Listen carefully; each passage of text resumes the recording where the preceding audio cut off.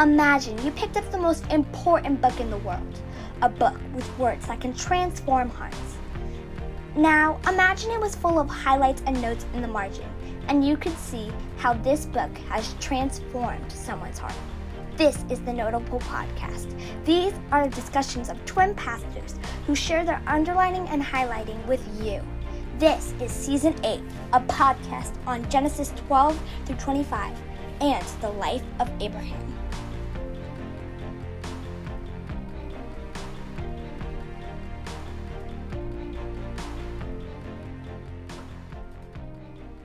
Jonathan, I want to center what we're doing today, and which is Genesis 15, 1 to 6. Just, I think this is the shortest section we're going to take, and I want to center it for people. And if you're joining us newly today, this is the Notable Podcast, and we're just wanting to know what's in our hearts about this. And I want to center it in the canon of Genesis. First of all, if you go back to our podcast number 1, we said that there's 11 Toledotes, and this Abraham's account is the 6th one. So it's the very heart of the Toledotes, Genesis. And now we've come to the rhetorical center of the center of Genesis in Genesis chapter 15. This is the heart of it all. This is the center of it all. And we're gonna, without even saying anything about it, we already know that this chapter is going to be a huge, spectacular, monstrous, mind-blowing, I don't know, give me some more adjectives, Jonathan, chapter. Like, we're led to expect that just because it's in the center of everything. I mean, come on, Jonathan. Like this, I want to praise this. I want to hold this up and raise our expectations. Yeah, there's different ways of looking at it. Like theologically, if we look at it like that, you just looked at it inside the canon of Scripture. You were doing some biblical theology, but if we do systematic theology, we would say that this is, if theology is a wheel that all holds together in Christ, that the very center, like where all the spokes come together, if you can imagine it like a bicycle wheel, this is the very center of it. This is the very center of it. Like theologically, biblically, systematically, and also, if I could put it like this, at the end of the day, it is both the very heart of God. I'm talking about this spiritually, not just systematically or something like that. But this is the very heart of God, and it's also the very heart of the Christian. Like when I was talking about this with my church, I said this is the heart of Genesis. This is the heart of the book of Romans, which is the heart of the gospel, which is the heart of God, and it is what we believe by faith. This is like we can't come up with enough language to get at this. Yeah. And it's almost like Moses knew that by the way he tells the story. And it's not that I want to marginalize the verses leading up to verse 6, which is where we're going to spend the most time today, I'd say. But I just want to show how those verses really center for us verse 6 and really lead us to expect something monumental. Because I'm just going to name a number first, okay? So this is the first time in Genesis and in the Bible then that we get a prophetic word. So it says in verse 1, the word of the Lord came to Abram. So whatever comes next, this is that is a right there prophetic formula. That's we're going to get Isaiah and Jeremiah and Amos and all of these guys. This is how God comes.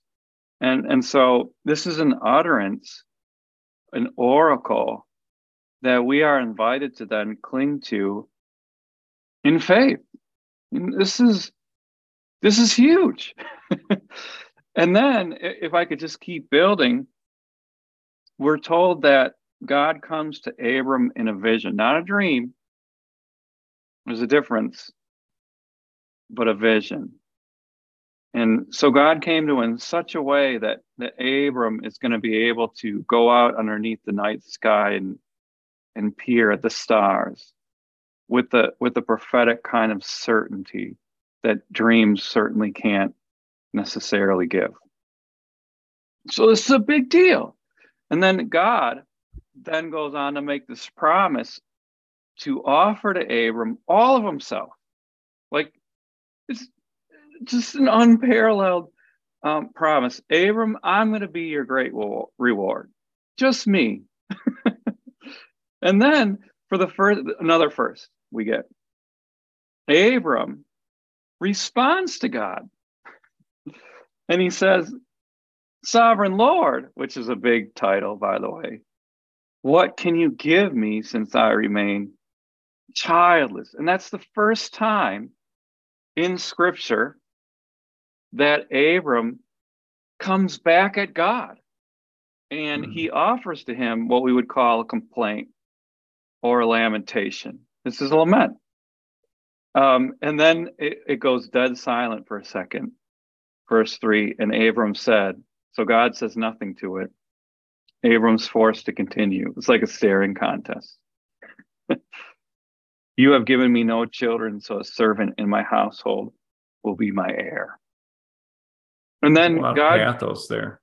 Yeah, like God gives him this didactic lesson that's meant to speak to his imagination, which is so powerful for the human being. He says, then the word of the Lord came to him again, another prophetic utterance. I'm trying to lift this account up as we get to verse 6. This man will not be your heir, but a son who is your own flesh and blood will be your heir. So now we know that the promise is more specific than ever before. He took him outside and said, look up at the sky and count the stars if indeed you can count them. Then he said to him, so shall your offspring be. And then we get to like everything's leading us to the top of this textual mountain. And we want to unpack this verse today. Abram believed the Lord, and he credited it to him as righteousness. Whew. That's where we want to get today. And correct me if I'm wrong, Jonathan, but we want to look at this in terms of movement, and especially economic movement, because this is an economic word. This is a money word. This is an accounting God. And so what we want to see is how in God's economy, what first must happen is the movement is from heaven to earth. And then we're going to watch it as it moves from earth to heaven. Two directions. That's it. We're going to keep it that simple, but I think we've got a lot to say about that. So this is a podcast about God's economy, about God's accounting, and how it moves first from heaven to earth and then later from earth to heaven. I got that right? Yeah, so you laid it down. Verse 6 is the big verse. This is the verse that gets quoted again in the scriptures. Very big deal. And so we're laying down the bedrock. This is going to be, there's many things we could say in this podcast. There's that we're just not going to cover, and I'm okay with it. But the biggest thing we're going to cover here is what we call the righteousness of faith. The righteousness of faith here in verse 6. And we're going to start.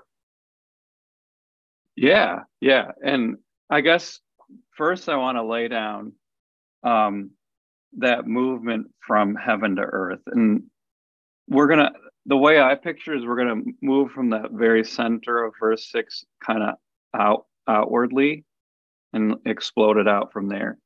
So the first phrase that I want to just look at is it says he credited it to him. He credited it to him, which means that God credited it to him, being Abraham or Abram here. And if you look at the movement, then the movement of a credit moves from God to Abram. It's that simple. It moves from heaven to earth. It moves from way up high to way down low, or I don't even know how else to say it. Like this is the movement from heaven to earth. My wife, maybe people don't know this about me, but she is a senior financial analyst for a tech company. And I asked her, can you explain to me debits and credits? And I got a really interesting answer from her. It was actually a really helpful answer to kind of help clarify this verse. She said, in any transaction, and that's really what we're talking about, is a spiritual transaction, there is a debit and there's a credit. A credit comes into your account from somewhere else, and it makes you a little bit richer. A debit goes out. So a debit card's never a good thing, actually, because the only thing that happens with a debit card is it goes out. It goes out. So what's happening here is a spiritual transaction of sorts, where the credit moves from God's account to ours. It moves from heaven to earth. And at the same time, something moves out. We'll talk about this later. Something is debited from God's account. It's that simple. If we can get that accounting truth, then we're going to be able to understand one of the deep, most fundamental, most basic scriptural truths of all, the righteousness of faith. I know you want to talk about that more, Jonathan. Well, there's a whole lot here, and I don't want to get ahead of ourselves, but the one thing that I think is good for us to think about biblically is here in verse 6 we get the positive side of the transaction. This is spiritual accounting. We get the positive side of the transaction. Here we see how the Lord credits to Abram righteousness, and it's through faith. Abram believed the Lord, and so when we put our faith in the Lord does credit us with righteousness. So we're on the positive side of the transaction. But like you said, there's a cost and there's a debit. And I want to point out here what I think is significant, that the Holy Spirit's building out where the cost is going to come from. And it actually is hinted at right here in the text. The Lord, what's the issue on the table? What's Abram believing in the Lord for? Well, a child. And not just any child, the promised child. You're going to have the child. Abram, this goes all the way back to the original promise that was given to Abram, that he's going to be a blessing to all nations. Well, how in the world is he going to be a blessing to all nations? He's going to have a child, and that child's going to have a child, and that child's going to have a child. And then the child is going to come. And so hinted at right here is Abram's ultimate heir. And of course, then you're thinking about the Gospels, right? Like you think about the genealogies. What do we make sure? What do the Gospel writers make sure to tell us? That Jesus Christ, our Lord, is the heir of Abram. He's the guy, you know? And so here we get the positive side of the transaction, but the rest of the Holy Scriptures are building up to the cost, to the one who's going to bear the burden, to the one who's going to carry the load. That's super. So we're just doing biblical theology right now. This is a super big deal. Here, embedded right here in the story, is both the positive and the negative side of the spiritual transaction that has to happen. Now, I want to pull on this thread, this idea of spiritual accounting, and say, we've been talking about we're grounding it in the scriptures. We're grounding in the scriptures. I just want to show that this is actually the very heart, not just of the scriptures, but at the very heart of the human being. Just to do some biblical anthropology here, or think about the human being. This is God gives this statement to us that this is how this works. And there's a reason why he does it. Like Timothy, you shared with me an article about people who struggle in their own lives with in midlife with the idea of spiritual accounting. So there was a piece that came out that was studying people in midlife, and it said that people disproportionately take their own lives. Reading part of the content here, they have trouble sleeping, they're clinically depressed, they spend time thinking about suicide, they feel like life is not worth living, they find it hard to concentrate, forget things, feel overwhelmed in the world. This is an overwhelming list here. I could keep reading here. But what's happening? People are taking a spiritual account of their own lives, and they're feeling like life is not worth living. Even social scientists are starting to catch up on this. The soft scientists, right? Soft science is noticing this in people. Like Ernest Becker wrote a Pulitzer Prize-winning book that talked about how everybody in their own life is actually, what they're trying to do is try to have their existence validated. They're trying to self-justify is what they're doing. They're trying to feel like they matter. The public schools do this. My daughter went to public schools in South Carolina. They did a whole lot more than just teach her spiritual or arithmetic and math and accounting at her level. They actually taught spiritual accounting every single day. She went into school. She was told she's a hero. She's her own hero. She can do it, and you're important, you matter, you're special, and which is all of that is spiritual accounting. So that school felt it was important to teach my daughter spiritual accounting. I see. I'm going to stop talking just a second with one last illustration. I see this in counseling. People want to know their identity. Who am I? Why do they want to know their identity? Well, I'll tell you, because they don't want to just be another normal person in the world loving other people.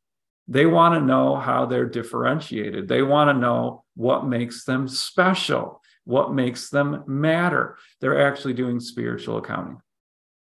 This is what human beings do all the time. It's the natural state of our heart. I want to give you, I'm agreeing with Jonathan. I want to give a couple other examples. I'm a huge Mets fan. I try to make it out to Citi Field. It's just a few stops on the 7 train that way. And there's a statement that is engraved like at the entrance of Citi Field from one of its past players that says, "A life matters only in the terms that it impacts another."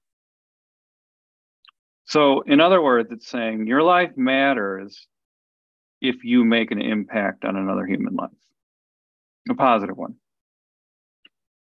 Which also means that if you don't make an impact, like a young life or a really old life or a sick life or a lazy life, that you don't matter, that your life doesn't have value.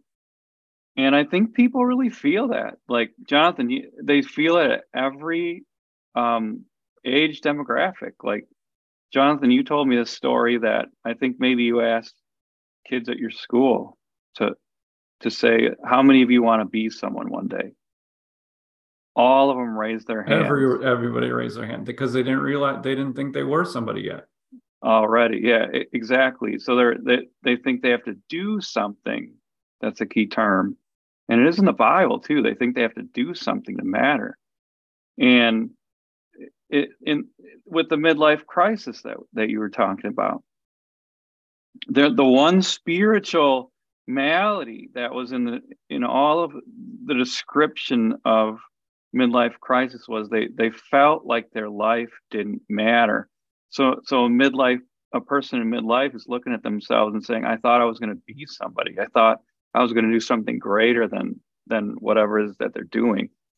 So they have a crisis about it. Holy cow, maybe I don't matter.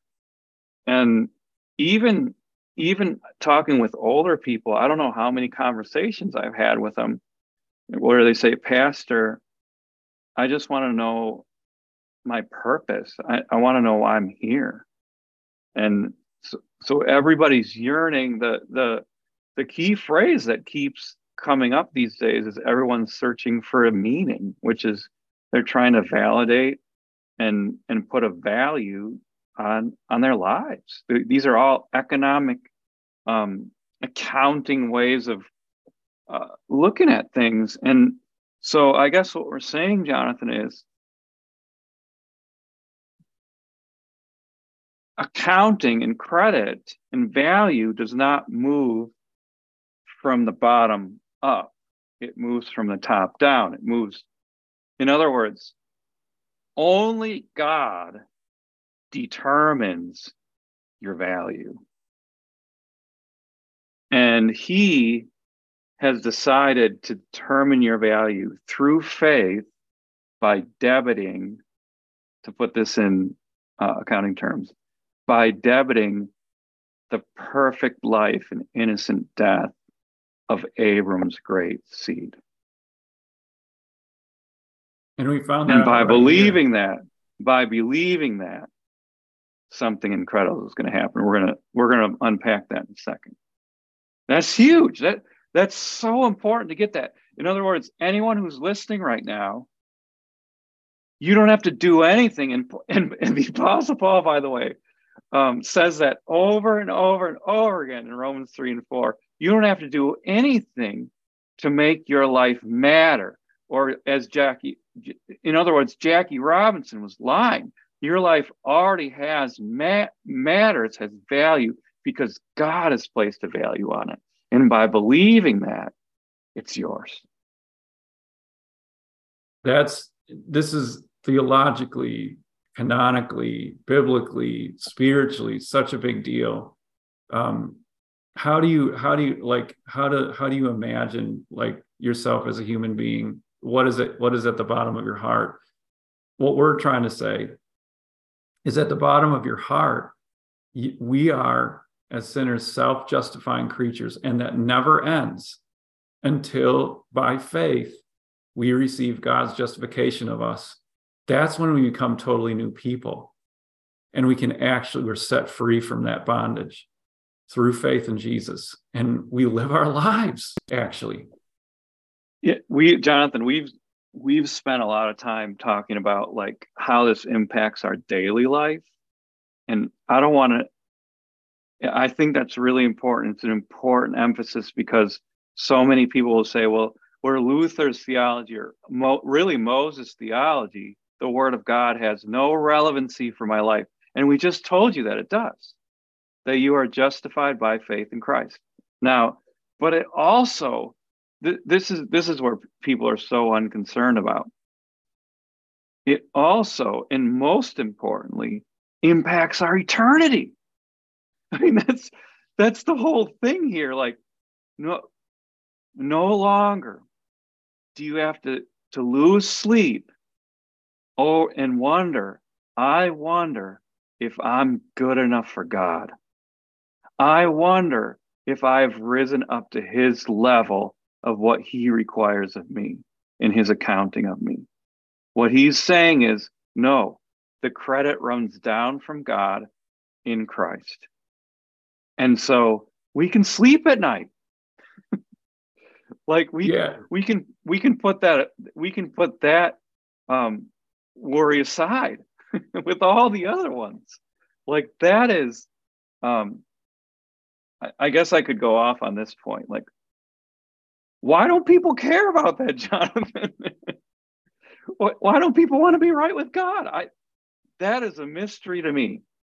That how people can go through life and say, I don't care. It's almost as if the eternal acts of God's judgment, which all of us rightly deserve, by the way, hanging over our heads, has no relevancy whatsoever. I know it does for the sensitive soul, though. Well, I know. So don't go there yet. I want to Not pound yet. on this. I want to pound on this just a little bit. I want to pound on this just a little bit. So I want to get there, though, Jonathan. We have to get there. To the sensitive soul? Yeah. Oh, 100%. We're not there yet, though. We have to go to the souls who aren't sensitive. And Jesus, first of all, I want to underline your point. This is the biggest deal in the world. This is the cosmos shaking reality. This is what all of Jesus' cross meant, and the proof of that is that's what Jesus said it meant.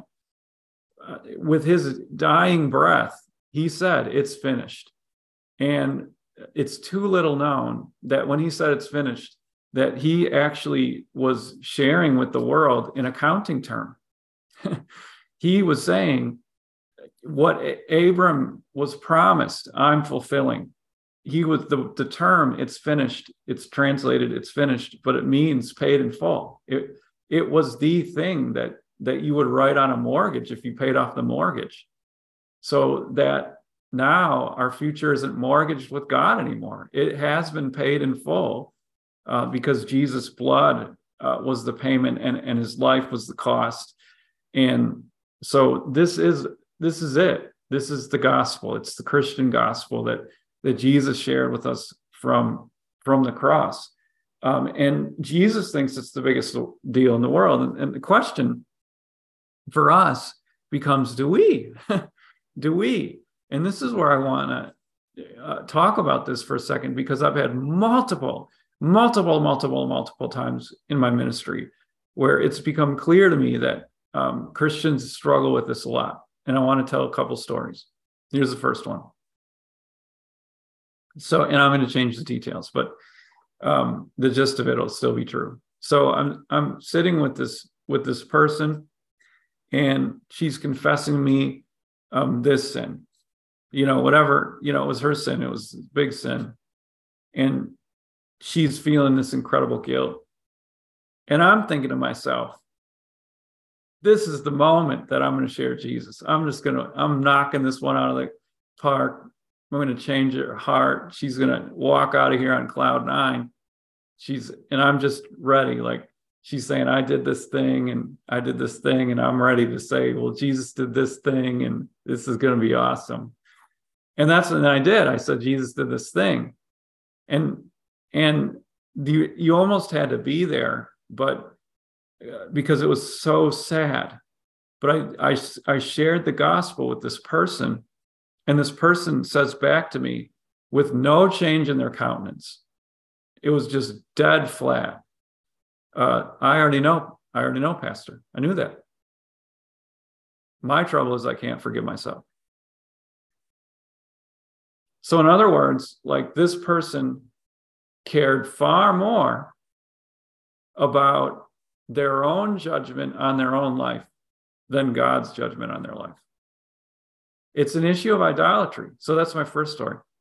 The second story, again, change the details, but there's this person, they don't feel esteemed, they don't feel valued with their peers.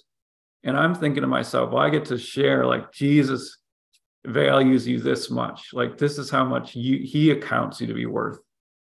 And I share that with this person, and this person comes back and say, well, I knew that already.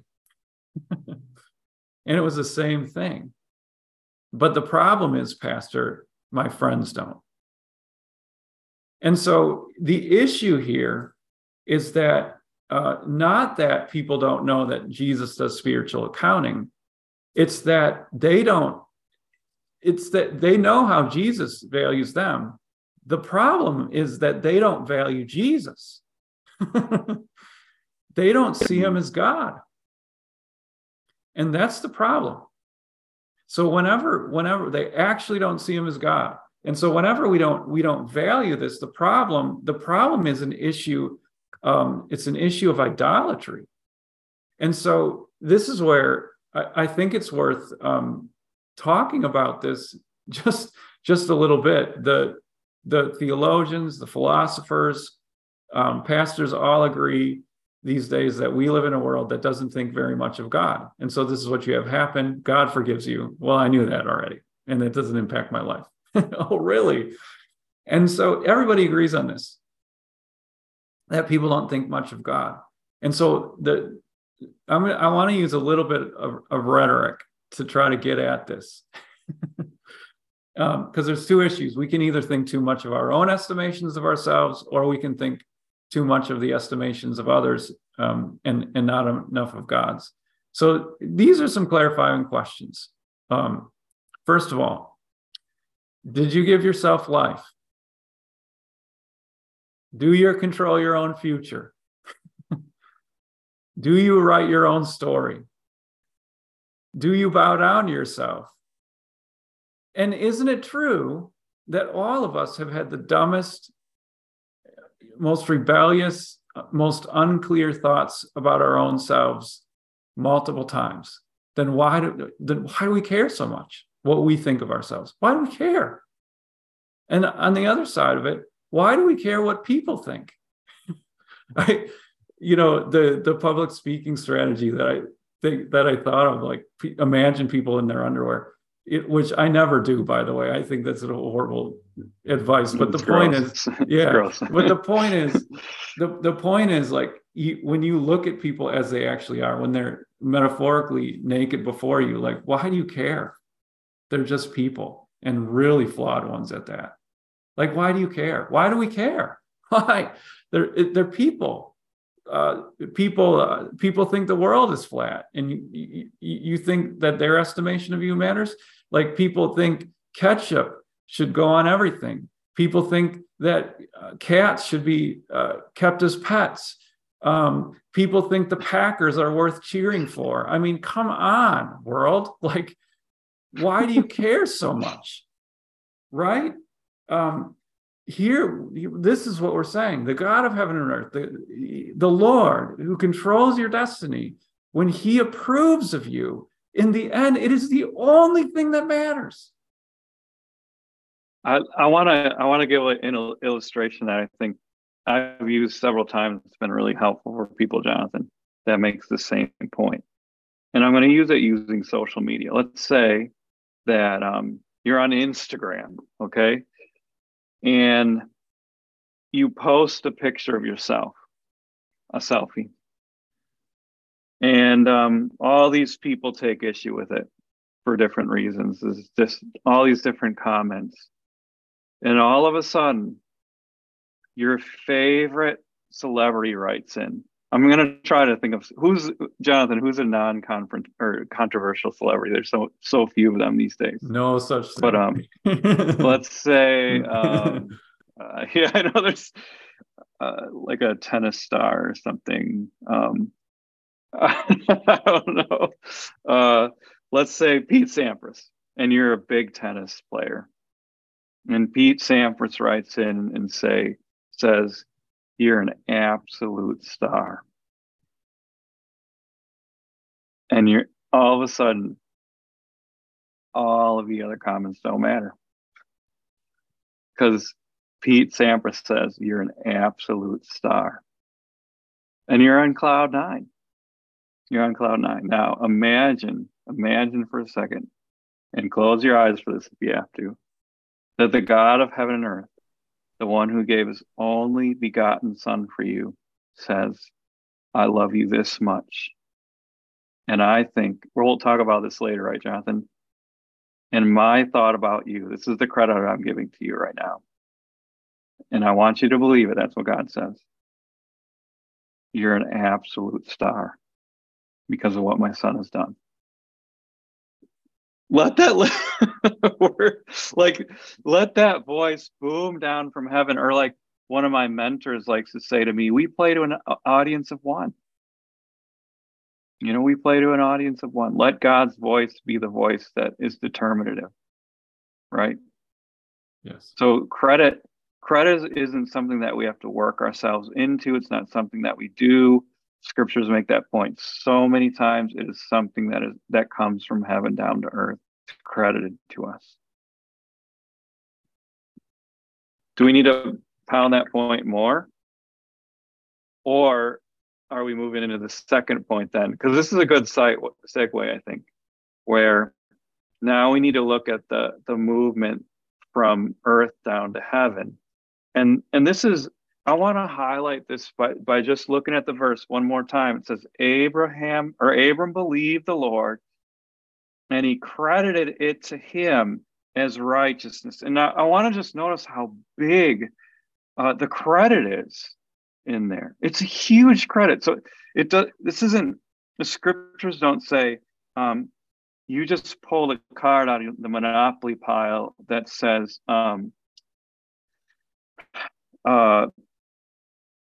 bank error in your favor, collect $200. It doesn't say that. Or it doesn't say it was credited to him as a down payment, like 20%. You're 20% of the way there. What it says is, and by the way, this word righteousness has not come up in this connection. Since the beginning of Genesis. Since the beginning of Genesis. And now it says, he credited it to him as righteousness. So full righteousness. This is, and to put it in the context of Genesis, that means that what was lost by Adam and Eve back in the garden is now gifted to you by faith in Abram's seed. That's what it's saying. That is a ginormous, incredible, mind-blowing credit. It's the whole thing. In other words, like what God is debiting from his account to yours is the perfect, innocent life of Jesus and the innocent suffering and death of his only son. So if I could take you to the foot of the cross on Good Friday, God is debiting over ours. He's debiting to you forgiveness and righteousness, which is the same thing. And if I could take you to the empty tomb on Easter Sunday again, God's shout over it is justified by faith in Christ. It's all yours, all of it, because of what Jesus has done. It's credited. And this is how it works. I want to underline what you said, because it was a beautiful explanation, and then I want to build on it. And I want to underline it by saying, look at where we're at in Abram's life. Did he do anything? No. No. He's coming off a victory in war, but he's about to participate in abuse. That's where we're at. And right here in this text, he doesn't do anything. He believes everything. He does nothing. And arguably, his faith, it's interesting to talk about this, like his faith prompts his doubt, which is really interesting to think about. You know, his faith prompts his doubt. And again, we could talk about that. But he does experience doubt here and fear. And so it's not even like his faith that God is crediting is like this perfect, never wavering faith. We know that that's not true. It's what his faith is receiving.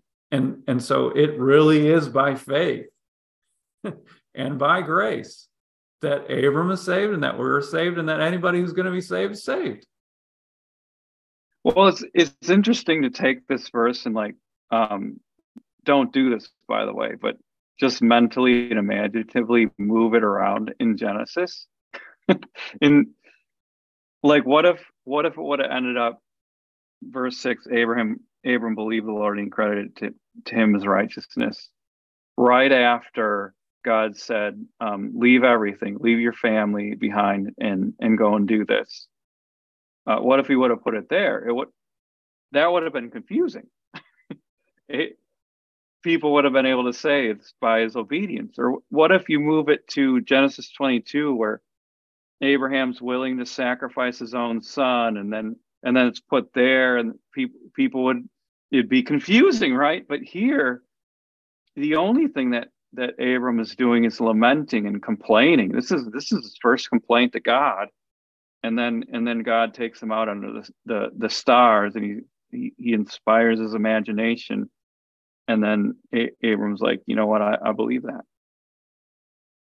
and it's credited to him as righteousness. It's just a huge deal.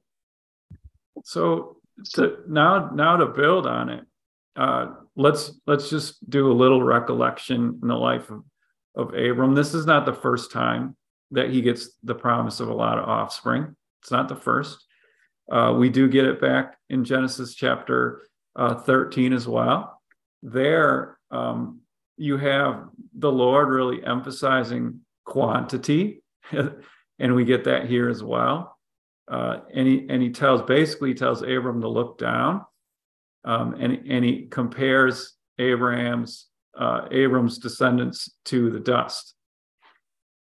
And now the Lord, one thing that you can track in Genesis is what the Lord does in Abram's life is he's constantly clarifying and expanding the promises that are given to Abram. So you kind of get like this kernel in Genesis chapter 12. These are the promises, but then the promises continue to get expanded and clarified as we go along. Abram isn't quite sure here, obviously, who is going to be the descendants and where they're coming from, and God clarifies that here. But also he clarifies, this is where you have to read the text sensitively, and here we are, the Notable Podcast.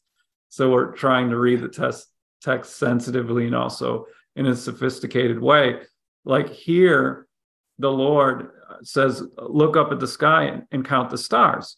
And so now we're in verse 5. And then he says, I want you to look up, I want you to count the stars. And he says, if indeed you can count them, and then you'll notice what you have is a textual gap. The Lord stops speaking. So for some amount of time, the Lord allows him to actually look up into the night sky and experience the immensity, the beauty, and the splendorous nature of the stars and of the cosmos as he looks up. And then he says, so there's this gap. Then he said, so shall your offspring be. Now, clearly, the main point here is quantity. But I also want to point out that it is not solely the point. There is also quality. The Lord takes Abram's eyes and he expands and updates the promise so that we're no longer looking down as we begin to imagine what the people of faith are like in God's sight. Now, if we are going to get an accurate conception and an accurate imagination of the way that God sees Abram's children, and that would be us by faith, you have to look up. It's a huge statement. I want to go back to the dust in Genesis 13. He says your children are going to be like the dust. He's going to say later, by the way, like sand. I'd rather be like sand. But I have to, if I had to pick between dust, sand, and stars, I'd pick the stars. And you're not the only one to notice the comparisons and how they grow. One scholar, Robert Alter, he's always really interesting. He actually said that the comparison in Genesis 13 of dust could, quote, have negative connotations. And people have read that with negative connotations. Like yes, one guy wrote a whole poem and he said, look, this is about the Holocaust, Jonathan. He said, look, Abram's descendants have become like the dust. And so that brings us to a pretty low right there. And we're gonna have to talk about when we get to Genesis 22, that God can often appear monstrous. We'll see that. But here, the comparison and what we're invited to do then, as we take in the majesty of these twinkling stars, is to see that there's beauty there and splendor. And I just want to add some more biblical theology. Look at Daniel. Stars, right? He talks about, and then the Apostle Paul, if you go to I think it's 1 Corinthians chapter 15, he notices the difference in the splendor from of the starry host, which then is a teaching about righteousness and how it's credited. And so I think there's good scriptural reasons to let the comparison not only be numerous, which would be the main point, but also that the comparison would be, to use a hermeneutical term, pregnant with meaning, that we can also see that he didn't compare it to dust in this instant, or to as numerous as the prickles on the cactus over there, something like that. It was to stars. And it's very encouraging, I think. Encouraging. Yeah, and this is where I want to pause for a second and do, like, you gotta do this. Here we are talking about you're righteous by faith, but you gotta do this. You gotta, at least in your own imagination, go outside and look up and just have these words in your mind and meditate on that. Because what I don't want to do is get caught here in analysis paralysis on these verses, but like actually do what Abram did. Go outside. I remember, maybe you remember this too, Timothy, but I remember going outside when the Christmas star was happening. You remember that? And everybody went outside and we're looking up. And I love the stars, and so I actually have two apps that I paid for, and I can pop them open, and then you point your phone at and then Eliana, my daughter, and I, we love to go outside and we pick out the constellations and stuff like that. But when the Christmas star was here, I would go outside and I actually got out a lawn chair and I would just tip it back. And I would look at the sky in my backyard. And I did that enough. I was so amazed by it that I began to look at the sky and turn the stars around in my mind as not just, we like to think about it scientifically, these are burning balls of gas. But I was able to actually see the stars for what they were, just the pure glory and majesty, and even I turn around in my imagination. I imagined like this black sheet through which pinpricks of heaven are coming through, and that's when we think of ourselves in the sight of God because of the blood of Jesus. This is God saying to us, "That's how I see you, like celestial." Heavenly, splendorous, bright, a person so beautiful that you are like a star that God can't take his eyes off of. You are that beautiful. Jonathan, I can't think of how this is so important for people to get that. Like, so many people, they don't see themselves as God sees them. Like I hear Christians say, "I'm just a piece of crud," or "I'm a bag of." You fill in the blank, and they're so down on themselves and their own righteousness, and in a sense, that's a good thing.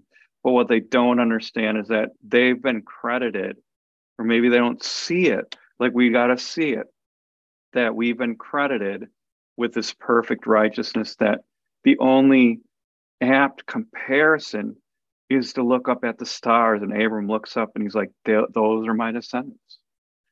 There's a little known dynamic in spirituality that people generally spiritually think about themselves as the opposite of what they are. So that in God's sight, I mean, so that people who think of themselves as like really awesome people are actually the ugliest. They strut around as peacocks and they think they're the best thing since sliced bread, but they're actually really ugly people. And on the other hand, and this is where, we were hammering on people before, but this is where sensitive consciences need to tune in. Like on the other hand, people who are very, very beautiful before God because of the righteousness of Jesus Christ think of themselves as the worst thing in the world. And so this is where you have people who will say things like, I know that Jesus has saved me, but all I want to be in heaven is a doormat. That's what I'm going to be, a doormat in heaven. And what I think we're trying to say is, no. We're not trying to give you a big head. We're trying to give you a big faith. We want you to see that Jesus didn't barely save you. He totally saved you so that you belong in heaven. You actually look to God like you belong there. You're not barely getting in. Oh, it's such a beautiful thought. I guess I wanted to wrap it up in the packaging that we've been trying to give this, is that what God does is the credit, first of all, moves from heaven to earth. But now what we're trying to say is that the credit is so big and so gigantic and so marvelous and so glorious as the righteousness of Christ that it moves you from earth to heaven. It's like he plucks us out of the dust and he puts us as a star in the sky. That's what the story does, and that is a beautiful thing to behold.